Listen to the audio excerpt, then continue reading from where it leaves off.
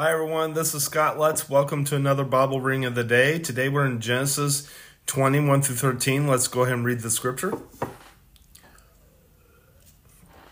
Abraham and Abimelek. Now Abraham moved on from there into the region of the Negev and lived between Kadesh and Shur. For a while he stayed in Gerar, and there Abraham said of his wife Sarah, "She is my sister." Then Abimelek, king of Gerar, sent for Sarah and took her. But God came to Abimelek in a dream one night and said to him, "You are as good as dead because of the woman you have taken. She is a married woman." Now Abimelek had not gone near her. So he said, "Lord, will you destroy an innocent nation? Did he not say to me, 'She is my sister,' and didn't she also say, 'He is my brother'? I have done this with a clear conscience and clean hands." Then God said to him in the dream, "Yes, I know you have done this with a clear conscience, and so I have kept you from sinning against me. That is why I did not let you touch her.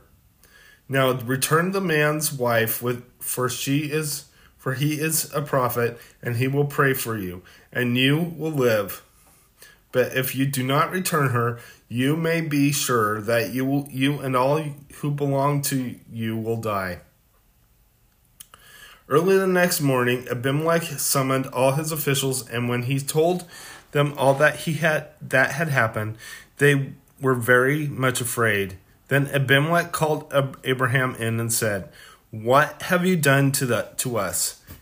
How have I wronged you that you have brought such great guilt upon me and my kingdom? You have done things to me that should never be done." And Abimelek asked Abraham, "What was your reason for doing this?" Abraham replied, "I said to myself, there is surely no fear of God in this place, and they will kill me because of my wife. Besides, she is really my sister, the daughter of my father, though not my mother. And she became my wife. When God had me wander from my father's household, I said to her, 'This is how you can show your love to me. Everywhere we go, say of me, he is my brother.'"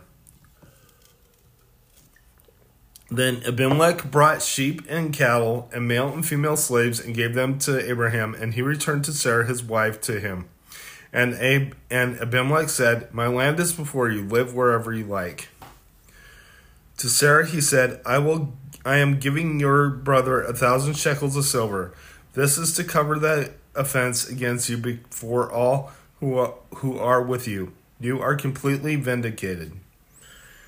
Then Abraham prayed to God, and God healed Abimelek, his wife and his female slaves, so that they could have children again. For the Lord had kept all the women in Abimelek's household from conceiving because of Abraham's wife Sarah. Let's go ahead and close in prayer. Lord God, I just lift you up. I thank you for who you are. I ask that you be with us, watch over us, I pray. In Jesus' name, amen. God bless you. Have a great day.